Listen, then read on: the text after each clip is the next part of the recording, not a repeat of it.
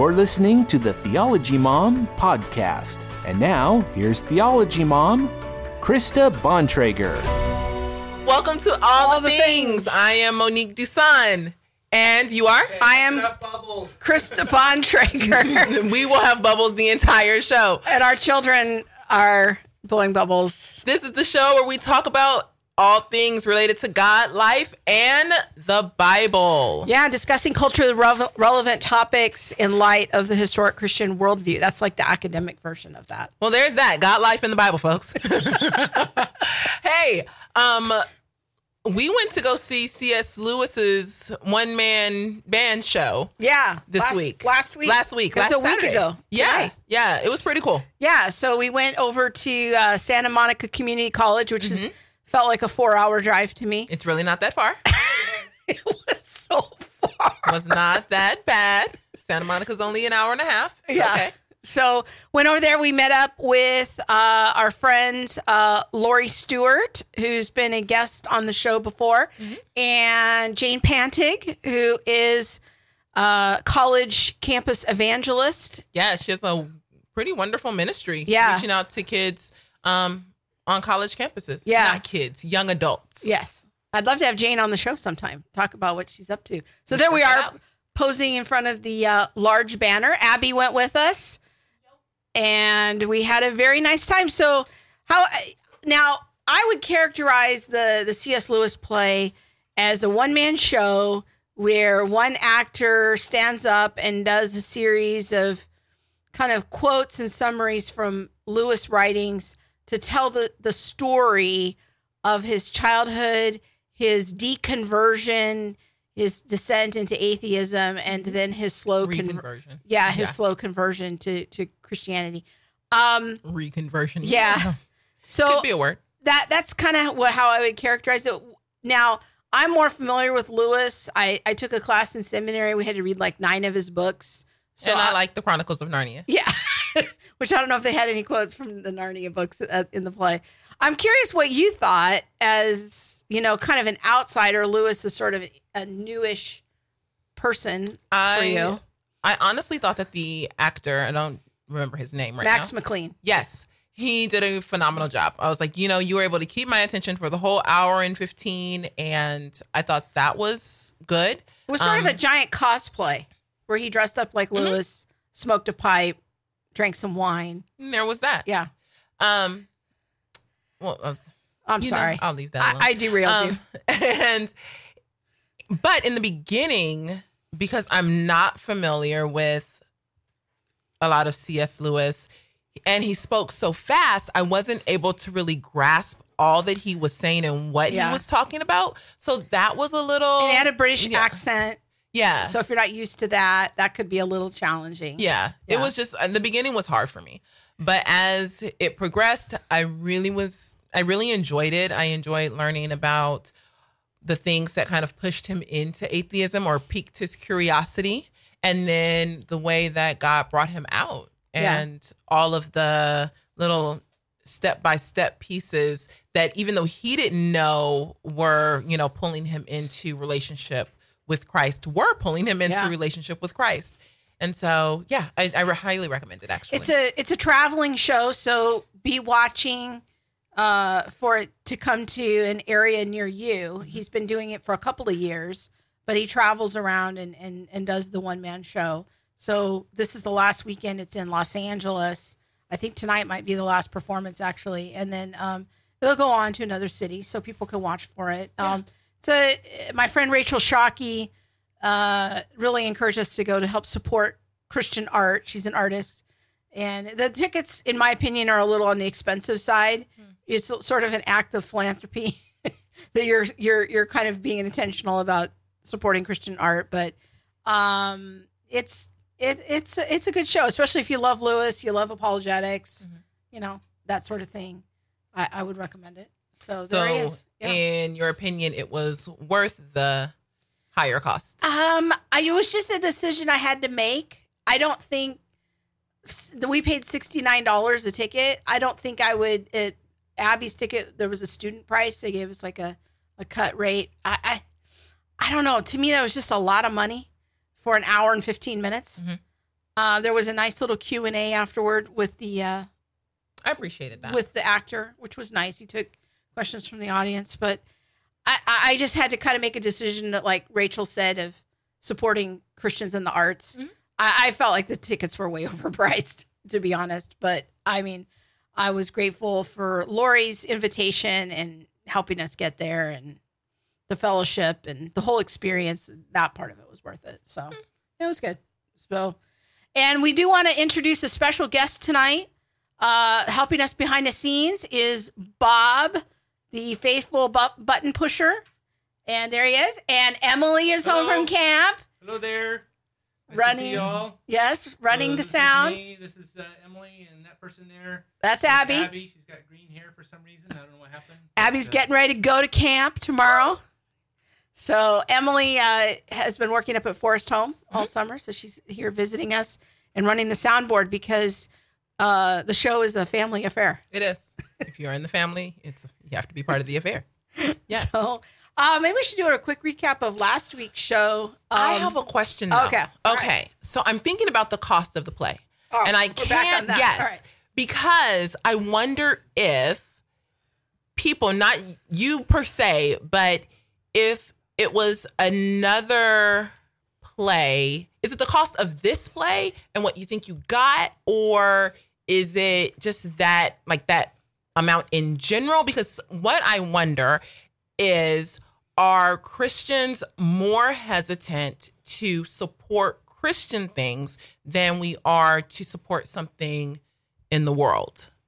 Possibly. I don't go to a lot of concerts and events, so maybe $69 is a fair price. Mm-hmm. I'm thinking of it as in comparison to like a 2-hour movie where I go pay like somewhere between $8 to $15. I just thought it was a lot, but maybe it's not. Maybe I don't go to a lot of shows, so maybe we could get somebody to comment. Like, I just remember just- someone asking me that and questioning my stand to like go and see Beyonce, but I wasn't running to go and see Mary. Oh, or I would be like, I think why that's a is the fair point. Mary ticket so much? But yet I'll spend $200 to go and see Beyonce. All right. So it would, for me, I wonder, like, how do we support other Christians who are doing things like in their sphere and, things like that? How do we as Christians jump on the bandwagon to support them? well, I think that's a great question For another time, but we should maybe have Rachel Shockey on the show sometime and Yeah. ask her that very question, because I know she's given that a lot of thought. Right now, she's trying to do her master's thesis, which is basically an art show. Mm-hmm. But I think she would really dig fielding that question. We should probably have her on the show sometime. So good questions. And we want to encourage everyone to jump in on the chat tonight. Our friend Annette is already online and saying hi to us. So, Hello, Annette. Yeah. See, Annette says, I never pay that much for any show. See, I'm kind of with Annette. I would, Okay. I maybe like if it was an Amy Grant concert, I might pay like $40 and feel like I was being a big spender.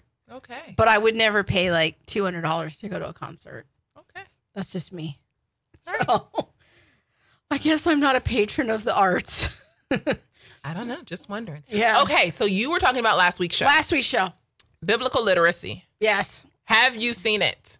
I know. If you haven't seen it, check it out. Go catch the replay. Dr. Mike Gurney is on, and he's speaking about the decline of enrollment in seminary, which leads to a decline in biblical literacy in the church, Yeah. coming from the pulpit into the pews. What are your thoughts? Yeah, I thought it was a good show. I've been reflecting on it all week. I actually had time to listen to it back this week. I listened to the whole show back, and I actually thought it was a very useful conversation. They're very thought provoking. I'm hoping that the Lord will lead some pastors and some leaders to consider some of the things. I'd love to hear some of their comments to the ideas that we discussed. I did follow up that conversation with a video this week. If people haven't caught it yet, it's both on YouTube and Facebook, about Todd White. And I thought it was a good follow-up. There was a video of Todd White floating around social media last weekend, and people were calling him out as a heretic and false teacher. And so I did a little analysis of that idea in light of our conversation with Mike Gurney. So I'll include that in the show notes. It was in the show notes for last week, but it was a good video. I got some good feedback about Todd White, and now people want me to do more Todd White analysis about fire tunnels and whatnot. And if people don't know who Todd White is, how would you describe him? He's a very famous speaker. I would characterize him in the Bethel, New Apostolic, what I call neo-charismatic tradition. He has a lot of YouTube videos of him going out street witnessing, but he does a lot of public speaking and conferences. Yeah. He's kind of a he's kind of a one-trick pony. Like, he's got one thing, and that's identity in Christ. And all his messages are just variations on that same theme. Came out of drug scene and he got was an radically saved atheist. and things like that. He was a drug addict and got saved as an adult. He's an adult convert. Yeah. So I think his story is pretty awesome and fascinating. it is. It's a great testimony. There's a lot of things I like about Todd White. So I just want to encourage people to go check out my video, and maybe I'll work on a video on fire tunnels. I've been researching them this week. There's a lot. That is a very peculiar thing, but I do have a few thoughts about it. So, all right. Let's do the rundown. Today's show. Yes. Women in ministry. We're all over the place here. Yes. And that's okay. Jesus help. Women in ministry and our role in the church. Yes. Yes. We're going to talk about that. I'm So going to ask you some questions. I think you're going to interview me. Yes, I have some questions. I'm very nervous. Don't be nervous. I'll be gentle. Okay. Maybe. All right. And then later on, we're going to talk about dreams and visions. And does God still speak through dreams and visions? Yeah, this is a viewer suggested segment, so we're kind of letting one of our viewers be the producer. And this is the first time that we've done this. Yeah. So I'm excited about that. We'll see how it goes. So, well, I think it'll go good, but I think the question about does God still speak through dreams is a question that lurks in a lot of people's minds, but it's unspoken in some churches, and so we'll talk about it. I was actually speaking with someone today who said she wasn't sure how to address dreams and visions. She's in church leadership. Yeah. And just like awesome and amazing, but it's a real question. Like, how do you address dreams and visions? And when people come to you in your small group or in your church and say, I had this dream, does this mean anything? How do you begin to give them some spiritual guidance about that? So. First of all, have you sought the Lord on that dream and vision? Or is that pizza? Yeah. Okay. Pizza. All right. Hey, we're kind of twins. We are. I just noticed. Except my shirt says anything is possible. I don't know if you can see it, but anything is possible. Yes. Well, mine is Junia, Priscilla, Lydia, Phoebe, Ruth, Deborah, Esther. Who are they? These are all women in the Bible, but many people don't know who Junia is. It's a fitting question for today's topic on women in ministry. She's a female apostle that's mentioned in Romans chapter 16. So I thought I would wear my Christian women shirt. Awesome. Okay, so you are a former adjunct theology professor at Biola. Yeah. You are currently in ministry at Reasons to Believe, and you are not like just employed there, but you're a theologian and a scholar. Yes. And you have taught Sunday school. I have taught adult Sunday school. I've taught youth. I've taught all ages, really, from 8 to 88. I mean, and everybody in between. So you're pretty seasoned. Yeah, I try. Would you say? Yeah. Okay. So tell us about not just the, this is what I've done, but tell us some of the intricate parts of what ministry has looked like for you. Well, it's certainly been varied over the years. I think that in the beginning, in my seminary years, I really struggled to find my footing. I wasn't really sure I wanted to go into ministry, so I was not an MDiv major. I wasn't on the official pastoral ministry track, which is a Master of Divinity. I did 2 Master of Arts programs because I thought I was going to take a more academic route and go get a PhD, but that didn't quite materialize, and the Lord was so gracious in guiding me a different way. A lot of what I've done in a ministry has been through apologetics and in the world of apologetics through Reasons to Believe.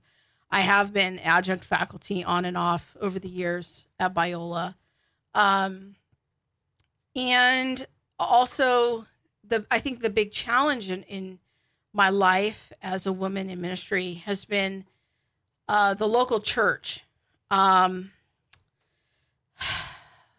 It's been hard to find my place in my local church. I think that's been the harder part of my story. When I was in seminary, my husband and I were Reformed. And so we went to several Reformed churches. We were in a Reformed Baptist church for a year or so.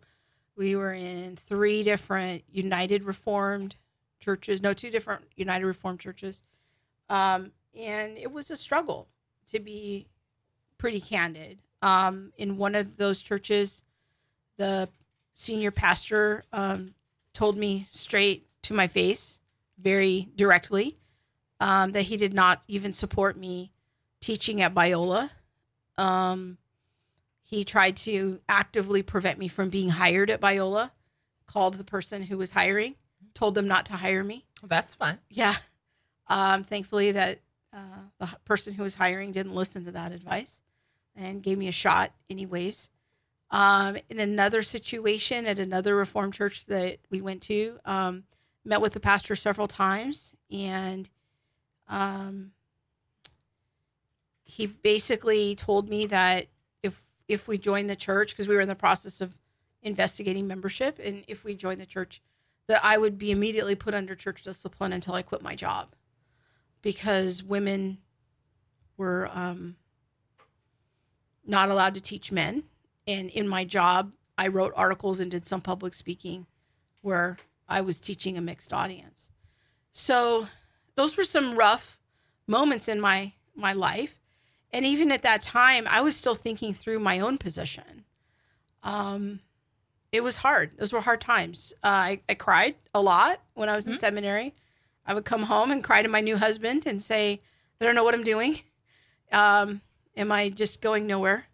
Is this really a career option? Am I deluding myself? Am I disobeying the Lord? Is the Lord mad at me? These were real questions that I asked myself on a regular basis.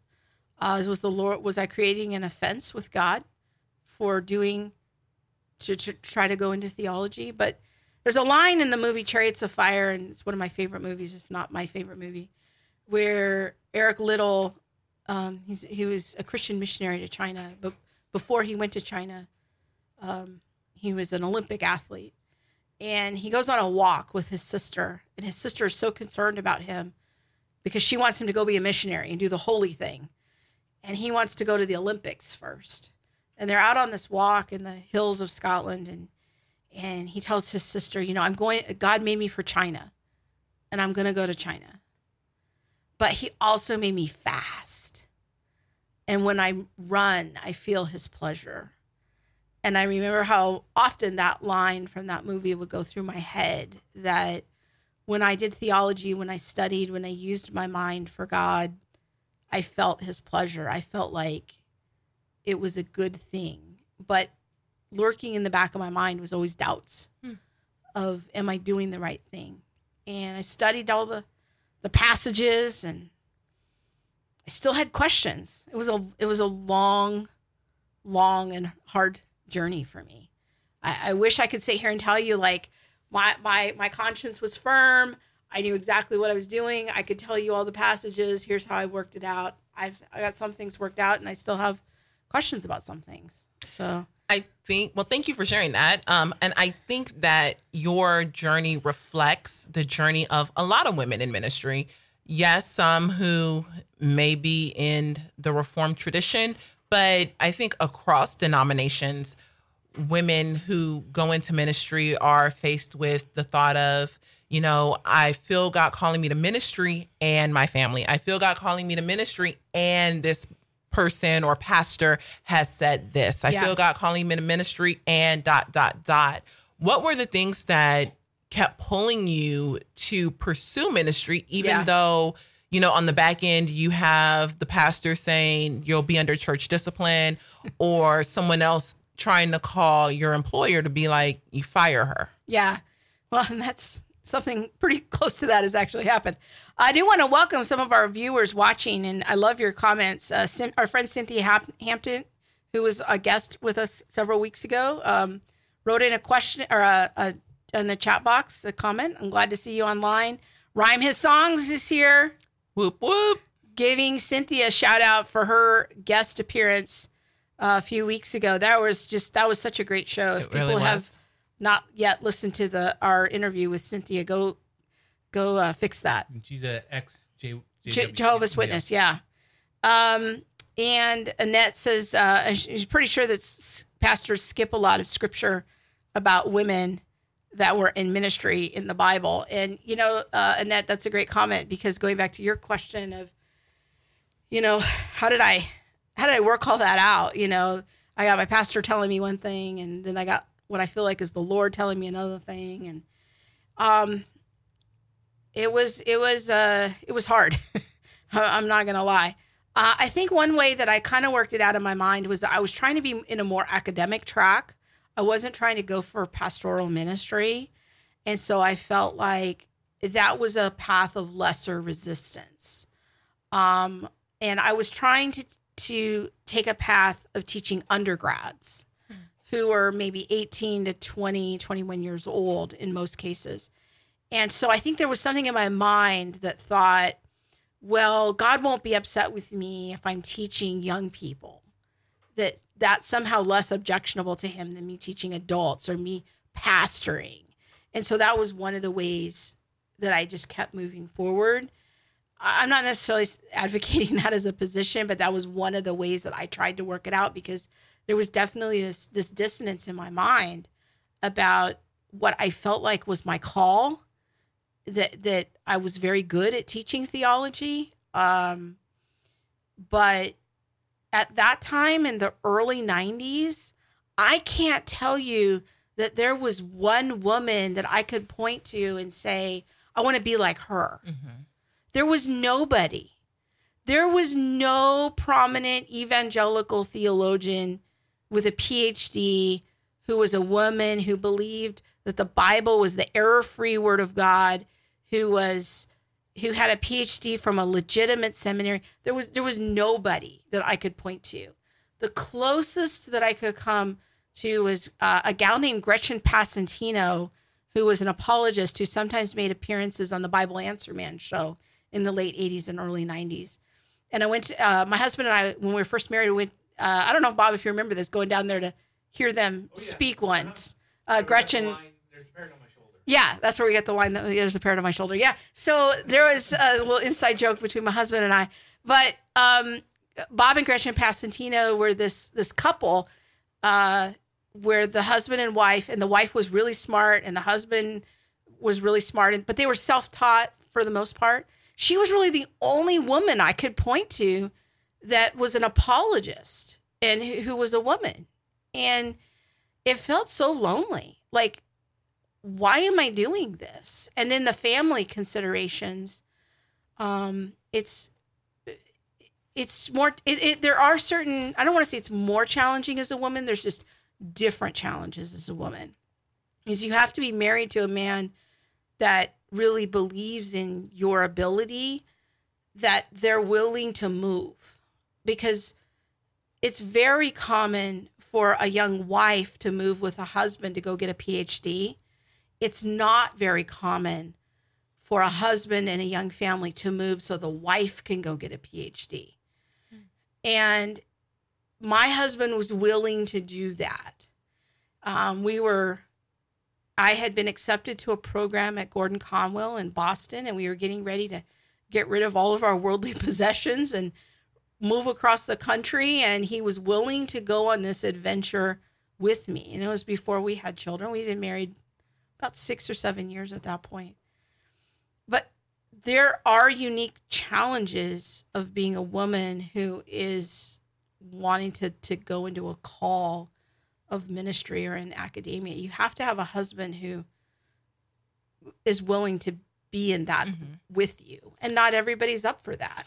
So then what do you think are the hangups with the guys? Fellas, what's really going on?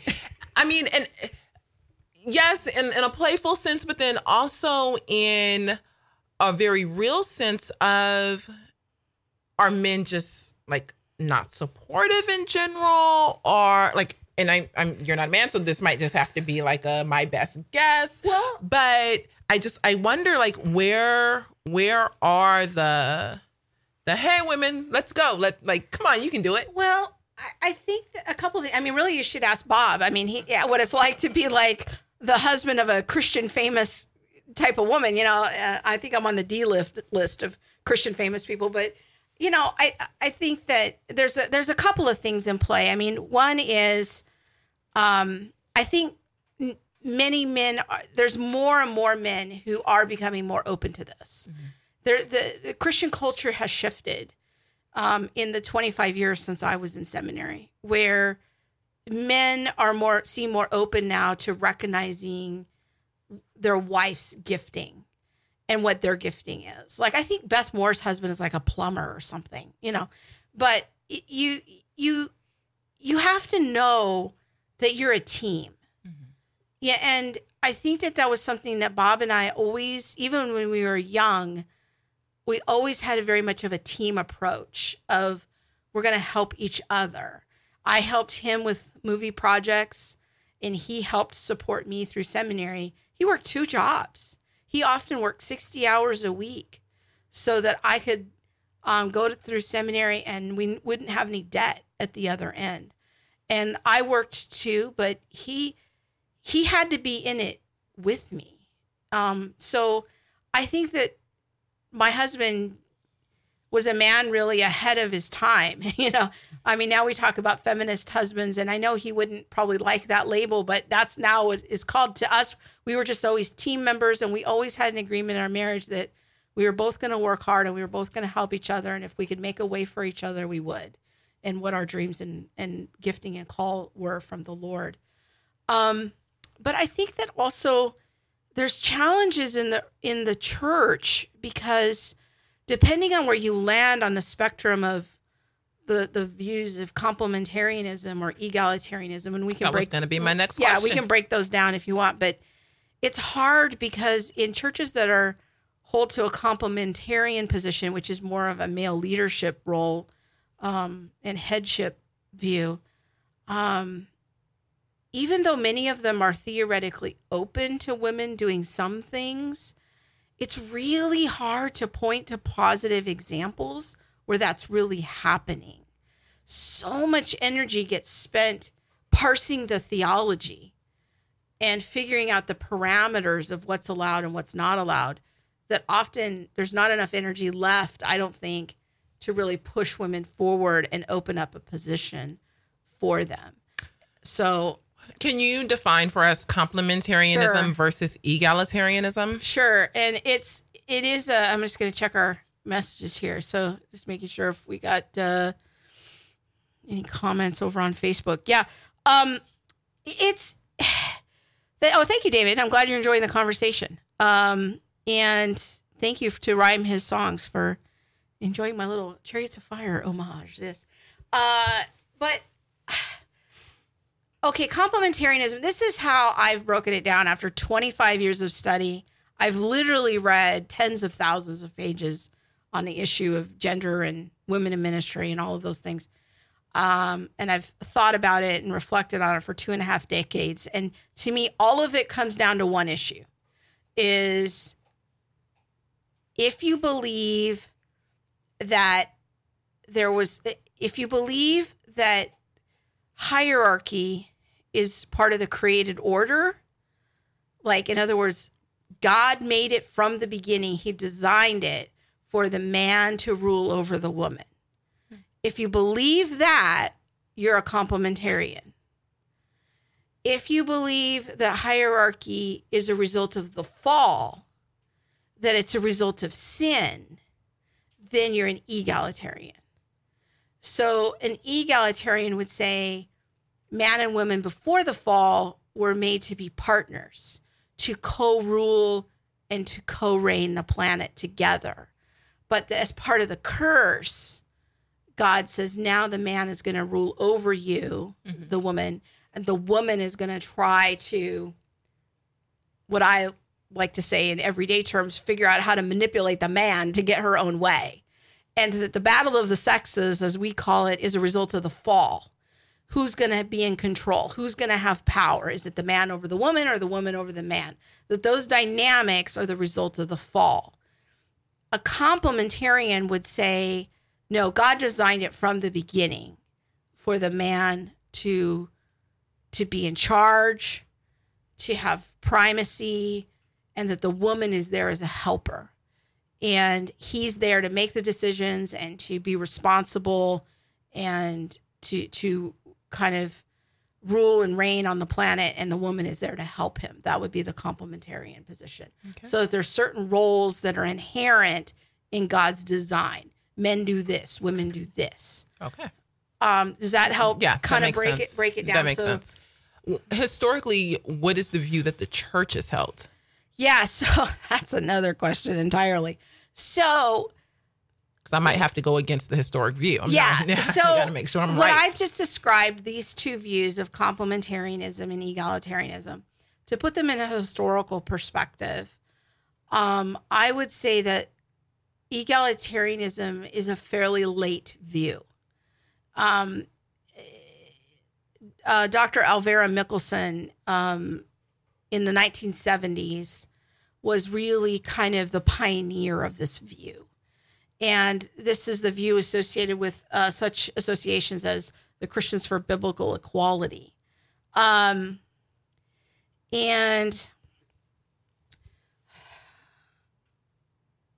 it is the late comer in Protestantism. The complementarian or the traditional or the hierarchical view, whatever you want to call it, is more of the historical view. But I'm going to say this, and this is something I'm still only recently learning about. About a year and a half ago, I went to a conference. It was an Eastern Orthodox conference on the office of deaconess and restoring the office of deaconess within the Eastern Orthodox tradition. That was an interesting. Oh, your friend's calling.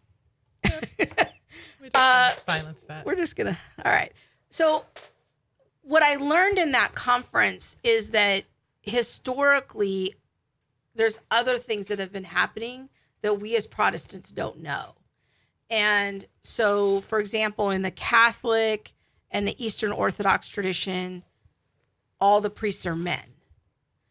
But the question is why are they men? Is it for the same reasons that Protestants put forward for the hierarchical or complementarian position? From what I can tell, it doesn't seem to be the same. The egalitarian versus complementarian seems to be an internal debate among Protestants. And the ancient faith view comes at it from a very different perspective. And that's something I'm still learning about and trying to understand. So, okay. I kind of feel like Protestantism is new to the game too. So, yeah, exactly. Okay. Going to YouTube really quickly. Oh, yeah. There's a couple of good comments on here. Our friend Cynthia says, what I've heard from those who are against women in ministry is letting a woman teach will lead to liberalism and false doctrine. What are you okay over there? No. All right. Sorry. You got like some new eyeshadow on and things are falling apart over here. It's my chapstick. Okay, your chapstick's falling. Sorry. We could have a whole segment about chapstick. We could. All right. So let's go back to the question. Oh, good. Thank you, Emily. All right. So yes, I have heard this objection as well, Cynthia, that if you let women teach, it will lead. It's a slippery slope to liberalism and false doctrine. I mean, this is one of the main objections I'm seeing right now to Beth Moore in the Southern Baptists. People don't want Beth Moore to. People are concerned Beth Moore might be the next president of the Southern Baptist Convention, and that will be a slippery slope into liberalism. And this is not an uncommon view. What I'm learning from in the Orthodox tradition is they have a very similar concern that if we go back to the ancient practice of ordaining women as deacons, that's going to be the nose under the tent. And the next stop is going to be ordaining women to the priesthood. They have a similar slippery slope kind of concern. And so, but I would say, I would be remiss if I didn't mention that there is the idea of ordaining women as deaconesses is a very ancient tradition and very strong. And there's some ancient churches that never left that, like the Coptic Church. Mm-hmm. They continue to ordain women as deacons and have never stopped. So I think that is highly interesting. I'll use that word. Annette says it's ridiculous. Let's be clear. Yes. Yes. I like that. Annette says that's totally ridiculous. And Annette also says the historic view isn't always correct. And I think that, I'm really trying to get my Orthodox friends to come on so they can explain this a little better than me. But I think what's important for us to understand about the historic nature of the faith is to ask the question, was this belief universal in the church? Because you can always find pockets of aberrant teaching.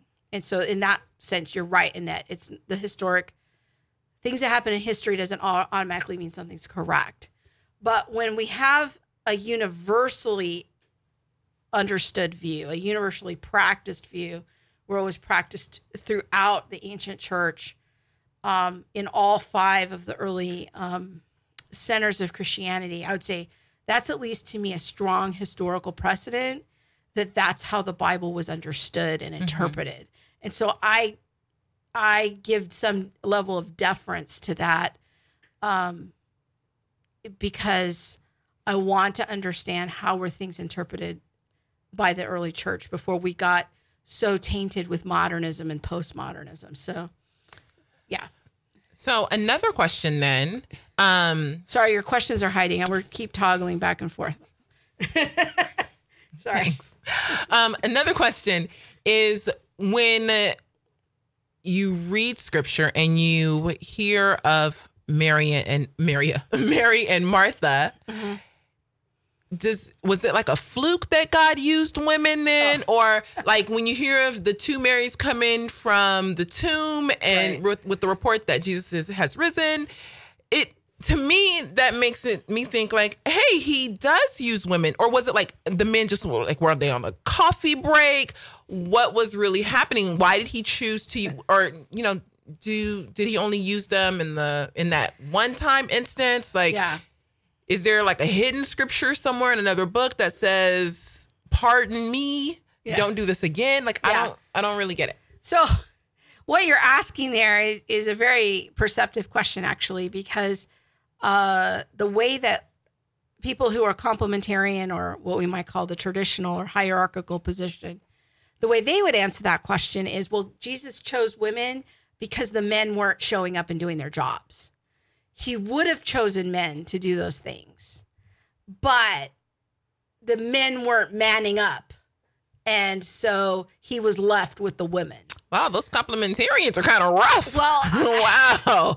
I'm trying to be as fair as I can, but that if you go on some John Piper videos, that's pretty close to what he's saying. Mm-hmm. And, people like John Piper and Wayne Grudem, these people don't even believe that women should be policemen or in the military because there are assigned roles for men and women, and men should be the protectors and they should be the policemen and they should be the military people and they should be the leaders in the church and the apostles and all of this. And, but yes, Jesus did on occasion use women. Like the quintessential example is Deborah and Barak in the Old Testament. I've heard complementarian leaders say, well, God wanted to use Barak, but he wasn't manning up. He wasn't stepping into his role of leadership. So he allowed Deborah to come forward. It's not that he really chose Deborah to do something. Wow. It's that she was the second best because Barak wasn't a real man. And that God was trying to teach him something about how to be a real man throughout. I've heard many Mark Driscoll those type of people argue that way. I don't find, I take a different position. I take a position that God is fairly intentional. And I think that Luke chapter 10 is a very important passage. I don't have that as a graphic, but if people read that, the time when Jesus comes to the home of Mary and Martha, one of the sisters is engaging in culturally common practices for a woman, which is hospitality. Mm-hmm. Nothing wrong with hospitality. That's how you the right thing to do to treat a rabbi who comes to your home. But the other sister is engaging in man's work. She's sitting at the feet of Jesus, learning as the disciples. And the euphemism there of sitting at his feet is a euphemism for what disciples did with rabbis, that they sat at their feet to learn. And that was considered man's work. And yet Jesus praises that sister and says that she's engaged in something very noble in learning. And I think that Jesus is pretty clear if you understand how to read the passage in its historical context. What he's saying is it's noble for women to learn. Some women are designed this way, and it's noble for them to learn just like the men. And I think that Jesus intentionally appeared to women first as the first eyewitnesses to his resurrection, because he knew that their testimony wasn't accepted in a court of law, the same as a man's. He knew that. If he really wanted to be secure in the greatest moment of history, of human history, go find some men, because their testimony will be believed. And yet, in Jesus's upside down way of doing things, I think he intentionally picked the women. Mm. So I see it a little differently, you know. What would be your either word of caution or encouragement to women looking to enter into ministry? Oh, that's such a great question. I would say I have learned the value of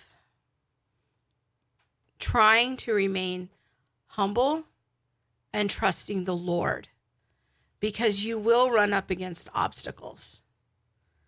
There will be challenges. I've had male students ask me what I'm doing there when I was in seminary. But I also had many male students be very supportive of me being in seminary.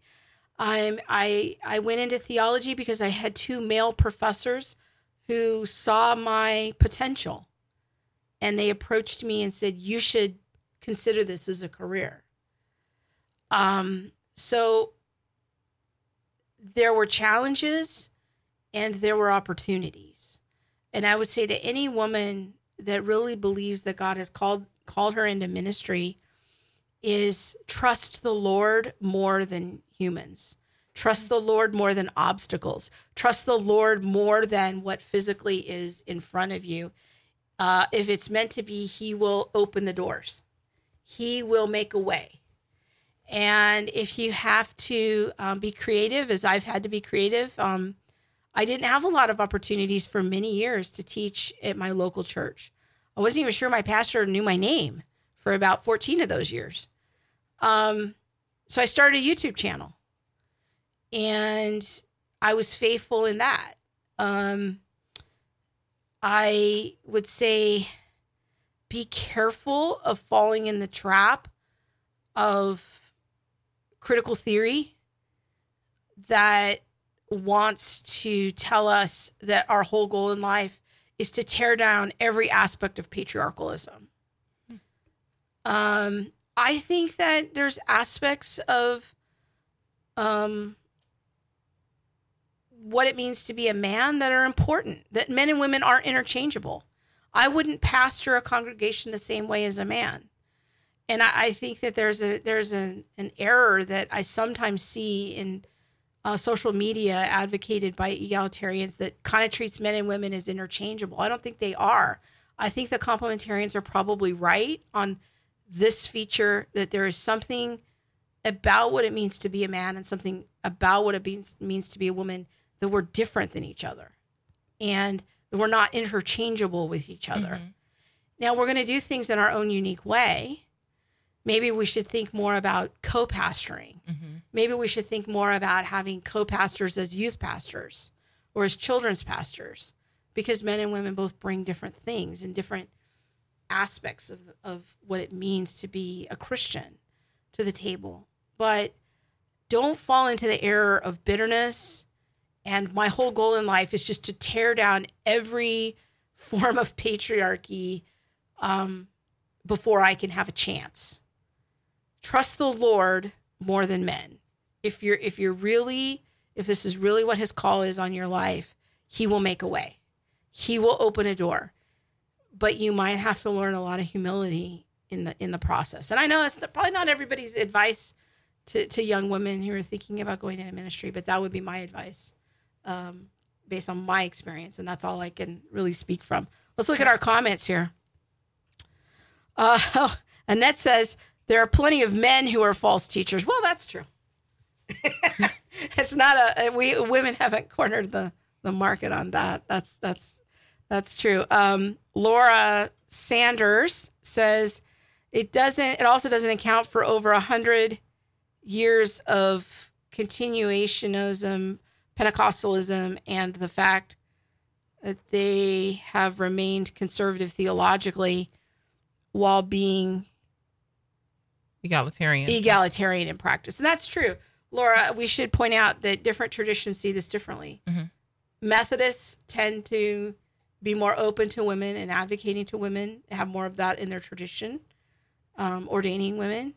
Pentecostals, Charismatics, the Black Church, aspects of the Black Church, they tend to be more open to women preachers. So it very much depends on what tradition you find yourself in. Let's see. Annette, another ridiculous statement. They are on a roll.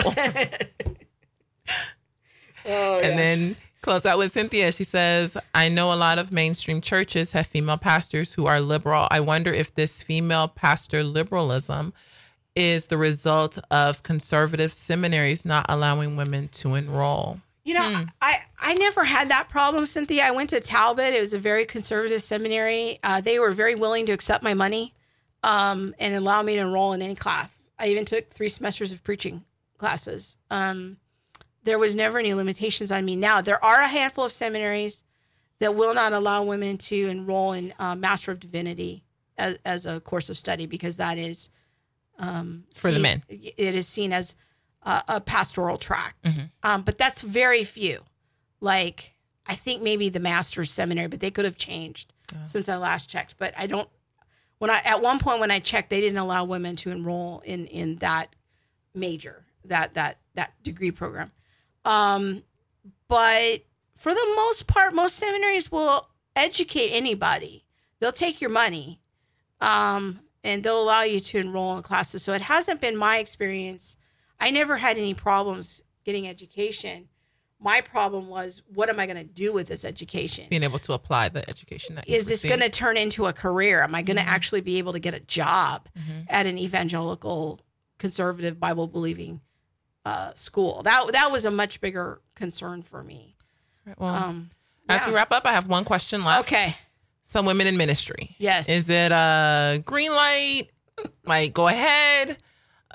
Proceed with caution, yellow light. Yeah. Red light. Like, Don't do that. I would say if you know that God has called you into ministry or into theology in academia, and you know that that's God's call in your life, work toward that.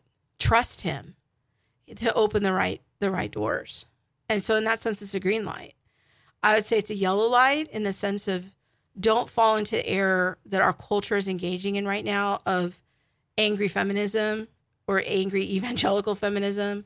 I'm seeing more and more, even the Christians for Biblical Equality, who has been historically very conservative theologically, are starting to advocate and platform people who advocate for critical theory. And that concerns me because if I see regular posts from them saying that kind of the point of egalitarian theology is to tear down all structures of patriarchalism. I don't think that's a good strategy. I think just stay in your lane, do the things God's called you to do. Don't fall into the trap of getting angry and being angry all the time. Trust the Lord, stay humble, work hard, take advantage of the small opportunities first, be faithful in the little things, and the Lord will make you rule over much. And I see an error with young women sometimes where they're like, I want to have all the same opportunities as the men right now, and if I don't, it's unjust. That's not going to help you. That attitude won't help you. And I think that my advice for the men is you need to understand your power. You need to understand your potential to open the door for a woman to do something. I have gotten everywhere I have gotten in my career because there was a man who opened the door for me. Dr. Kirk Bayless at Talbot School of Theology in 1994 approached me after a class and said, you have potential. You should think about a PhD in theology. Dr. Walt Russell hired me as his TA for 3 years and then hired me at the age of 27 to be an adjunct faculty. I think I was the first female faculty in the theology department at Biola. Kenneth Samples called me up and invited me to come to a job interview at Reasons to Believe almost 21 years ago, helped me get a job there and opened that door for me. My boss today, Dr. Fuzz Rana, promoted me to a directorship 14 months ago because he believed I could do it and he saw potential in me. Every single one of those doors I walked through was because a man opened the door. Men need to know their power, and they need to, if you see a young woman with potential and promise, figure out a way to open the door for her. Figure out a way to give her a chance, because that might be the difference maker for her in her life. So that would be my advice. Good word. Yeah, I've never talked really publicly about most of these things. So well, that's awesome. I feel like, we're going a little deep. That was good. High five. I kind of think we did well on that. I hope that helps somebody. All right. So transitioning over to our next thing. Okay. Here it is. A while back, you put on, I think, your Theology Mom page. Yeah. What would viewers like to hear about, talk about, have discussed on the show? Laura Sanders wrote in and said dreams and visions. Are they still for today? I'm probably butchering the question. No, that's I good. apologize. But yeah, so does God still speak today through dreams and visions? Yeah. Let's talk about that. I have thoughts. Yes. Personally, I am a dreamer. And so, I know. yeah, I have a lot of Dreams is dreams. kind of one of your languages, really. I mean, you speak Afrikaans and Plain Bicky. yeah. Just so. Yeah. And dreams and visions. The Lord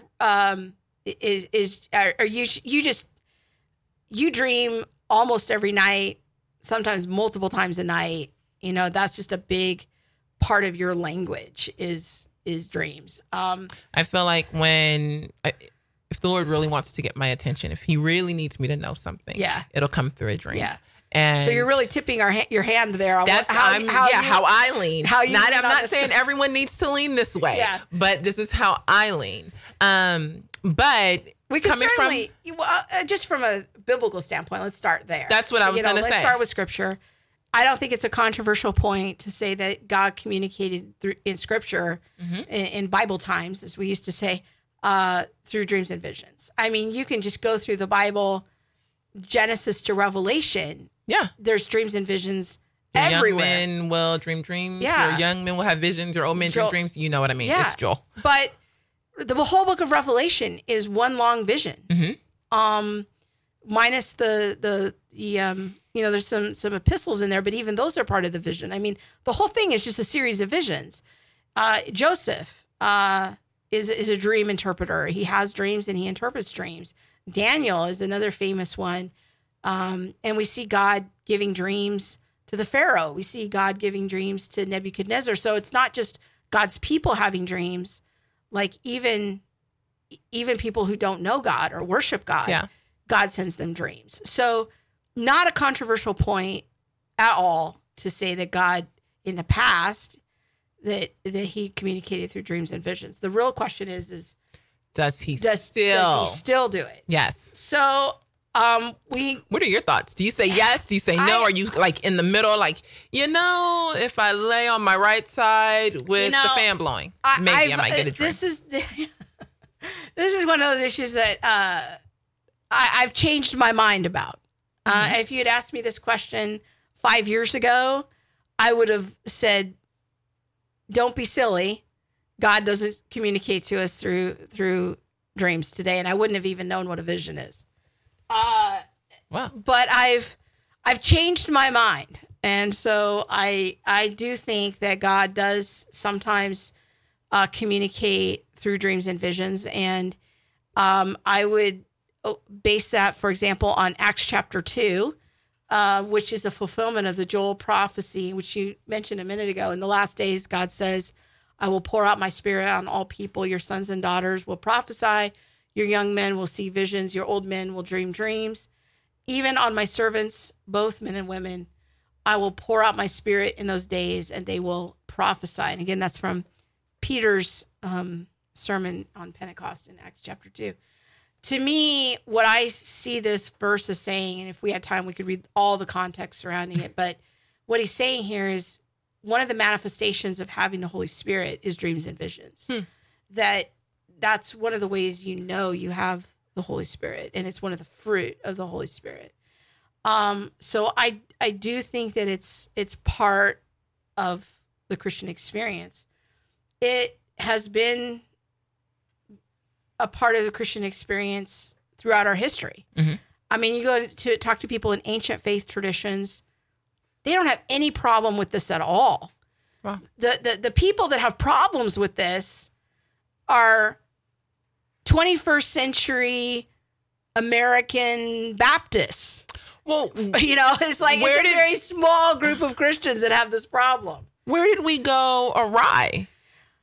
Well, my hunch is that we have been influenced by the Enlightenment, by modernism and postmodernism more than we realize.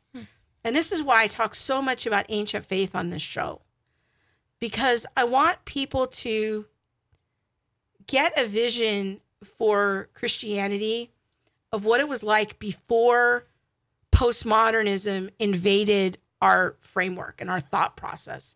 It just has a way of seeping into us. If you put baby oil on your skin, yes, it stays on the top, but it also soaks in. Our skin is like a giant organ, and it just pulls things in.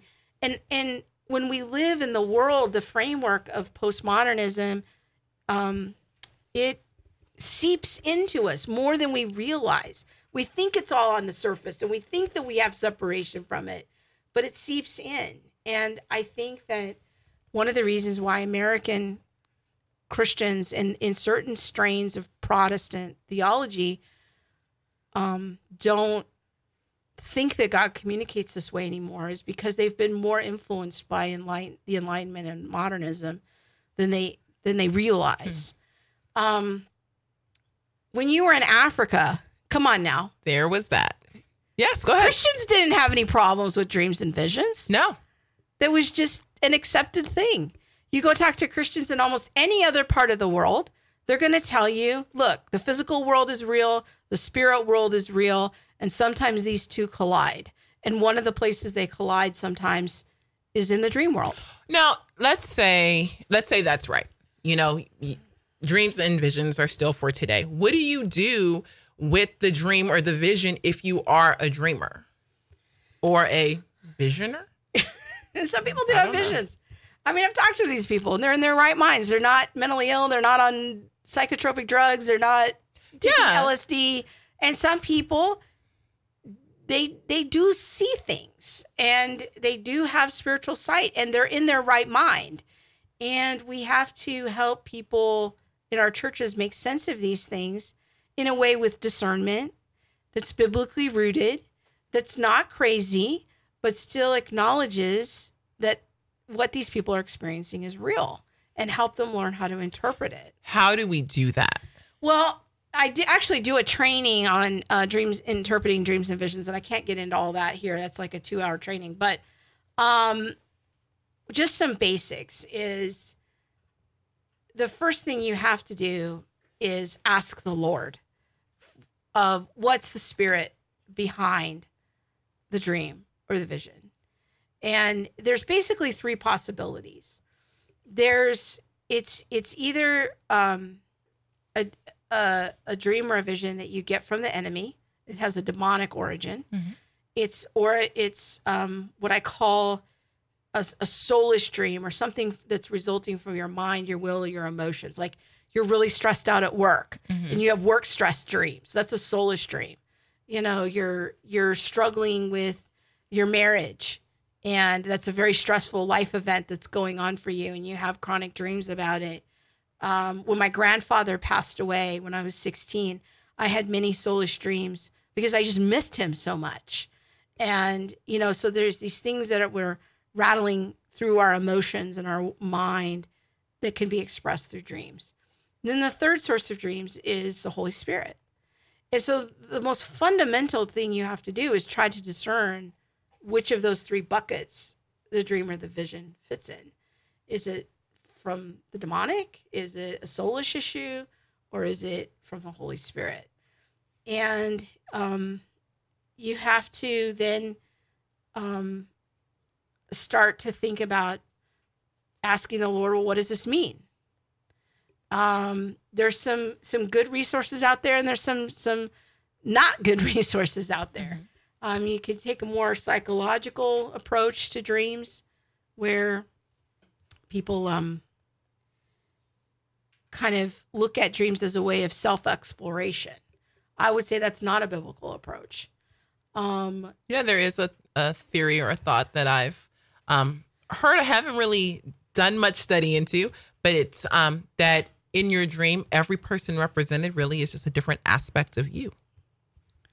Yeah, that's more of a psychological approach to it. All right, we're going to get caught up on the comments here. I need that training, Krista. I haven't done it publicly. It's a training that I do in an online format. I haven't done it publicly, but maybe the Lord will sometime let me do that in a public venue. I just haven't had an opportunity to do that.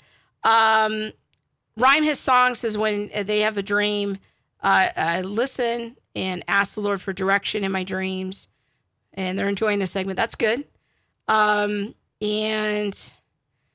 also earlier, Rhyme His Song says, never really dreamed until 2011.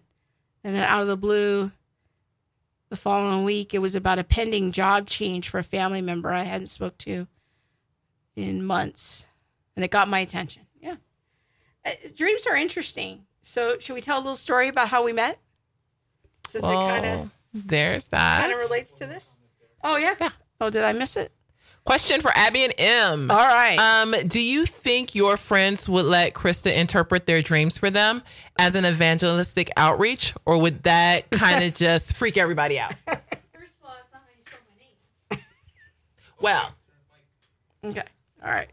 So what do you think about that? Is that nobody's ever asked them a question. Everybody's on the spot now. Good one. How do you process this? You don't. You see. Maybe come back to her. I think my friends would be freaked out, concerned. So the answers are freaked out and concerned. Our friends would be freaked out and concerned. You know, it's not every day that you have parents who operate in the supernatural. Yeah. So, hey, there's that. It's complicated. But I will say that, like, a couple of my coworkers have come to me and asked me about helping them interpret a dream. And it's something I do every once in a while.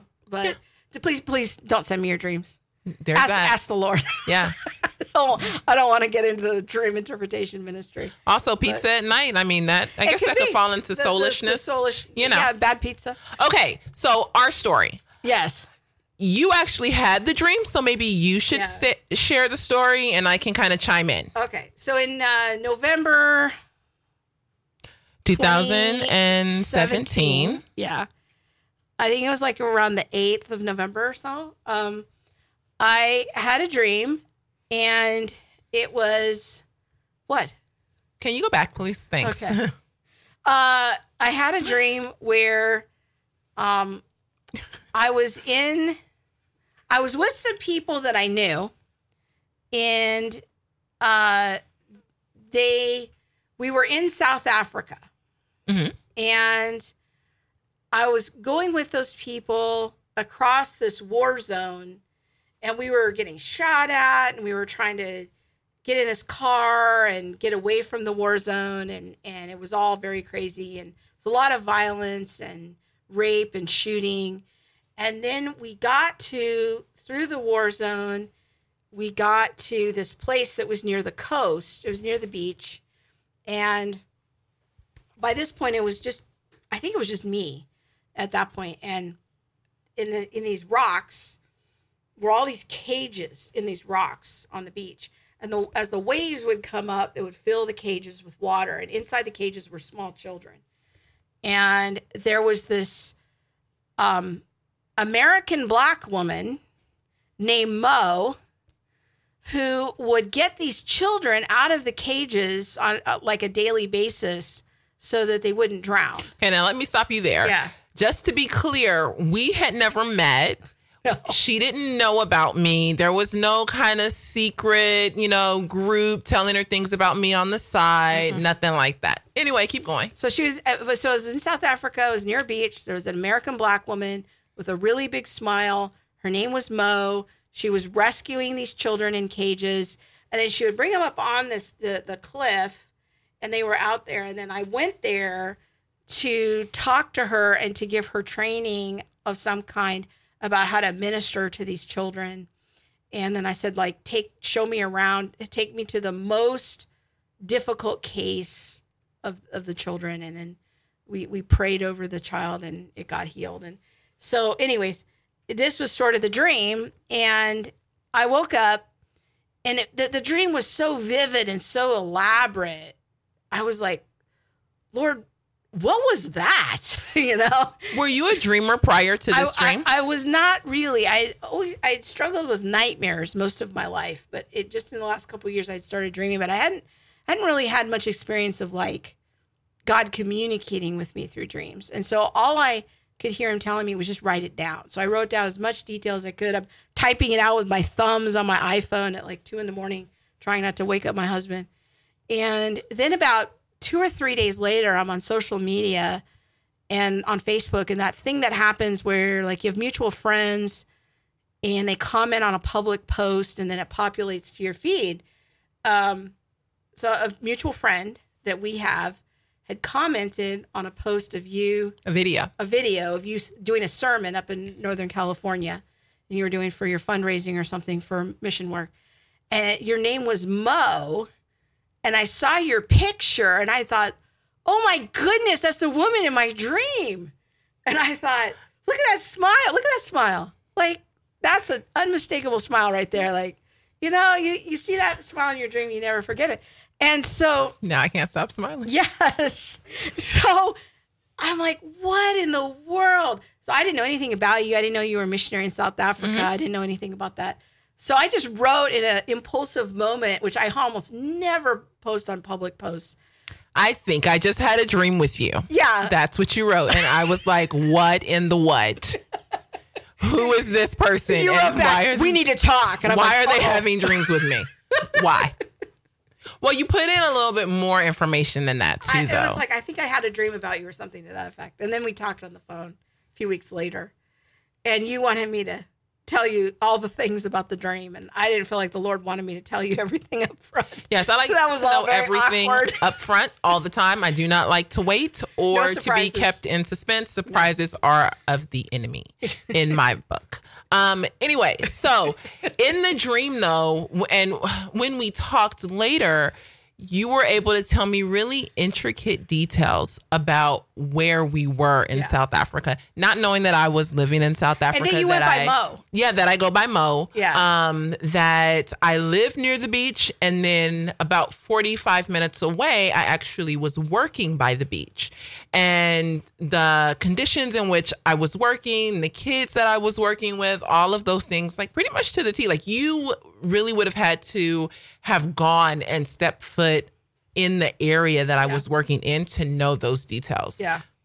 And so anyways, that's a little bit about how we met. And the Lord just brought us together and put us together in under a very, I think that dream just kind of laid the foundation for a very interesting journey that we've been on together for a little over a year now. But I think if it hadn't been for that dream, we wouldn't have known that. You were legit. Like, that's Yeah. it. Because I would have been like, excuse me. Yeah. And I would be like, I can't trust Yeah. you. No, I'm just going to go ahead and put that out there. Yeah. No, but because I am a dreamer, when I was asking the Lord, is this, true, right? I think he was able to speak, and I was more open to the possibility because it's something that regularly happens for me.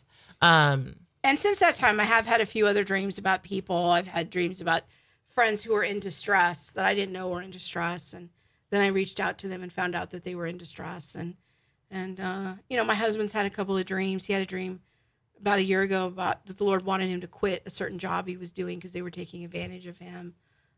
So it's not like I'm getting messages from God through dreams every night or even once a week, but every so often, if the Lord needs to give me some information, it's one of the ways that he does talk to me.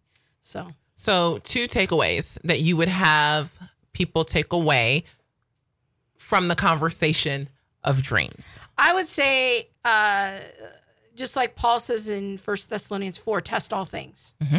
You want to always, don't assume that every dream you get is from God.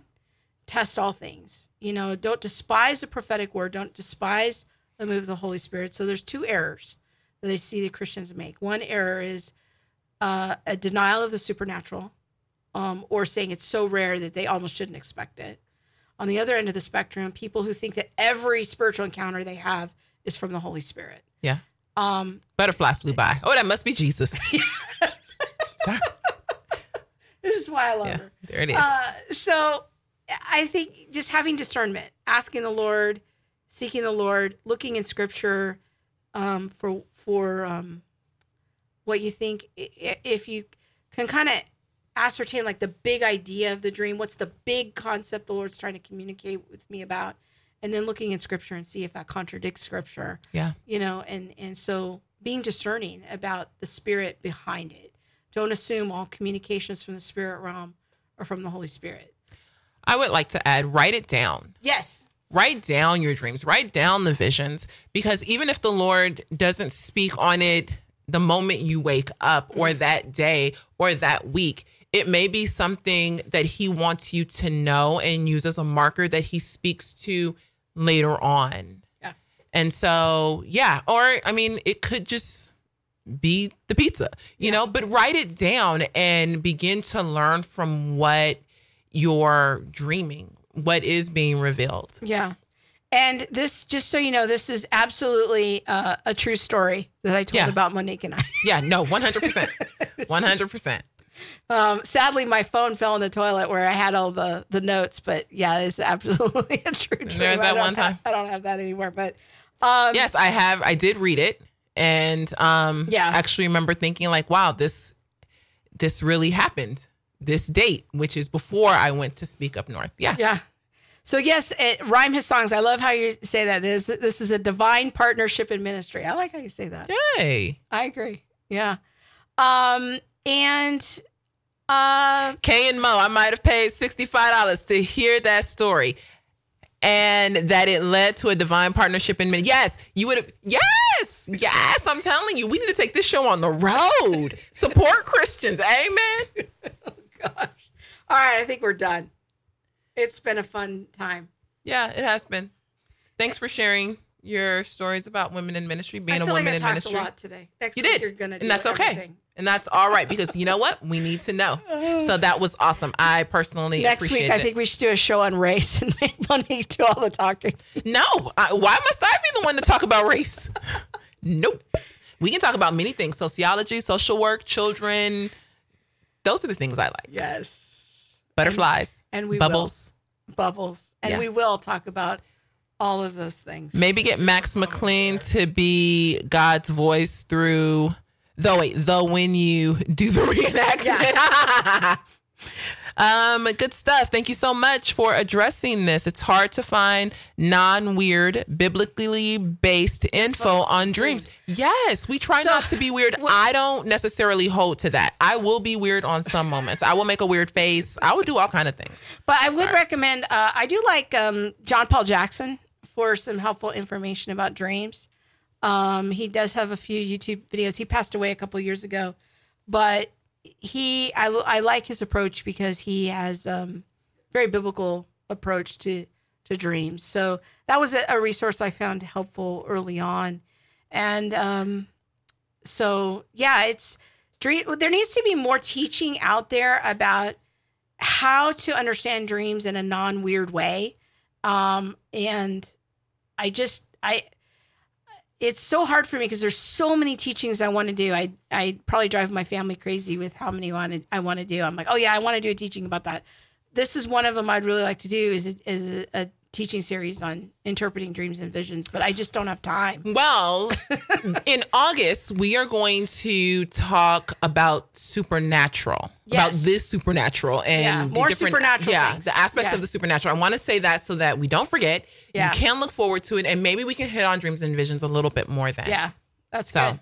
yes. Okay, so catch the show, Spotify, Apple Podcasts, Google Play. No, we're way over time. No, we're way over time. We're done. Okay. We're blowing the bubbles. We're finished. Blowing the bubbles. Thank you all for your support. We really would appreciate some shares, likes, comments. That's the best way right now you can help support the ministry. If you would like to make a donation for more bubbles for Monique. No, just kidding. Just to help support us in growing this ministry and helping us get the word out about what we're doing. The PayPal link is in the YouTube notes, and we do appreciate your support and your prayers and all the things that Monique and I are trying to figure out how to sew into here in awesome. ministry. What else would you like to talk about? Yes. Put them in the chat box. Yeah. Send us an email, attlivestream@gmail.com. We'd love to hear from you. Yes, for sure. Thanks for the bubbles. Thank you to Laura for submitting the idea for the dreams. That was awesome. I really like this viewer participation. Yes. Yeah, that's good. All I can't right. see a thing out of my glasses. It's time to go, people. Bye. God bless. Bye-bye.